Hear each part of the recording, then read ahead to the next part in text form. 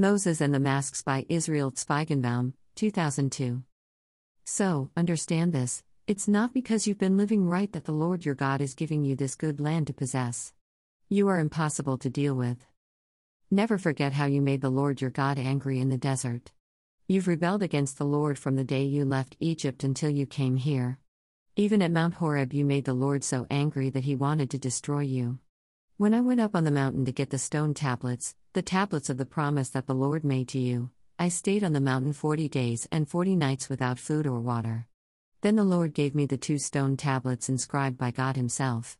On them were written all the words that the Lord spoke to you from the fire on the mountain on the day of the assembly. At the end of the 40 days and 40 nights, the Lord gave me the 2 stone tablets with his promise on them. He told me, "Leave right away. Your people whom you brought out of Egypt have ruined everything. They've quickly turned from the way I commanded them to live. They've made an idol for themselves." The Lord also said to me, "I've seen these people, and they are impossible to deal with. Leave me alone. I'll destroy them and wipe their name off the earth. Then I'll make you into a nation larger and stronger than they are." God's Word Translation. Significant things happen on mountains in the Bible. In the anticipation of Transfiguration Sunday, in which Christ's glory is revealed on a mountaintop, today's Old Testament lesson reminds us of a great mountain event. And it was not all bunnies and butterflies. The book of Deuteronomy is a restatement of the law. Moses recalled and recounted an oral history of Israel. They were about to enter the Promised Land, and Moses wanted the people to remember and never forget God's saving actions and God's law. 40 years earlier, God graciously met with Moses on the mountain and gave him the 10 words, 10 commandments. However, the ugly truth was that, while Moses was with God on the mountain, the people became impatient, insolent, and rebellious. They degenerated into a chaotic mass riot who quickly worshipped an idol. Definitely not Israel's best moment. In restating Israel's law and history, Moses wanted the people to remember the Mount Sinai event in all of its foulness and degradation.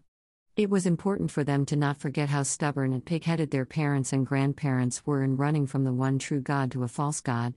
The people needed to avoid the sins of the previous generation so that they could enjoy God and thrive in the new land being given to them.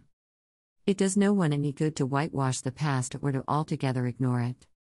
Whether it is one's personal past, a previous generation, or even a national history, we must face the sins of our forebears, to remember and not forget. We must neither be so extremely individualistic that we disconnect ourselves from our generational moorings, nor be dismissive of past sins, as if they have no influence upon us today. Mountain experiences can either be glorious, turn very dark, or a bit of both. We are meant to learn from them all, to remember and not forget. Yet not all remembered. Which is why, over a millennium later, the New Testament issued its own remembrance and warning so that we will learn and not forget, contrasting the 2 mountains of Sinai and Zion. Unlike your ancestors, you didn't come to Mount Sinai, all that volcanic blaze and earth-shaking rumble, to hear God speak. The ear-splitting words and soul-shaking message terrified them, and they begged him to stop. When they heard the words, "If an animal touches the mountain, it's as good as dead," they were afraid to move. Even Moses was terrified. No, that's not your experience at all. You've come to Mount Zion, the city where the living God resides. The invisible Jerusalem is populated by throngs of festive angels and Christian citizens. It is the city where God is judge, with judgments that make us just. You've come to Jesus, who presents us with a new covenant, a fresh charter from God. He is the mediator of this covenant. The murder of Jesus, unlike Abel's, a homicide that cried out for vengeance, became a proclamation of grace. So don't turn a deaf ear to these gracious words. If those who ignored earthly warnings didn't get away with it, what will happen to us if we turn our backs on heavenly warnings?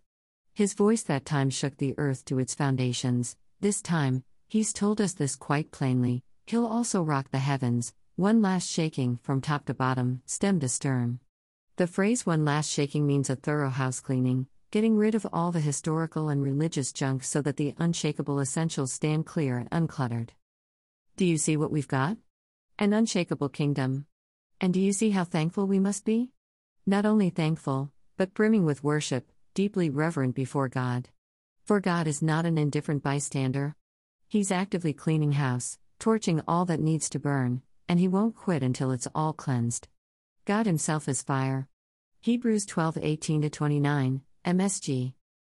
The old adage from the late philosopher, George Santayana, stated in his 1905 book, The Life of Reason, is true: those who cannot remember the past are condemned to repeat it.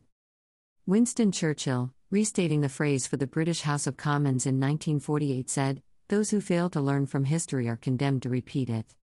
Let us, then, ascend the mountain with Jesus and learn from Him. And let us descend into the valley of the world, remembering Christ's words and ways for ourselves and for the next generations of believers. God of history, your sovereign reign and rule extends to all creation and has existed for all time. You know the sins of my past, the heart of my present, and the soul of my future. Do not let me forget my sins, not because you hold them over my head, but because your grace has saved me from them all through Jesus Christ, my Savior. Amen.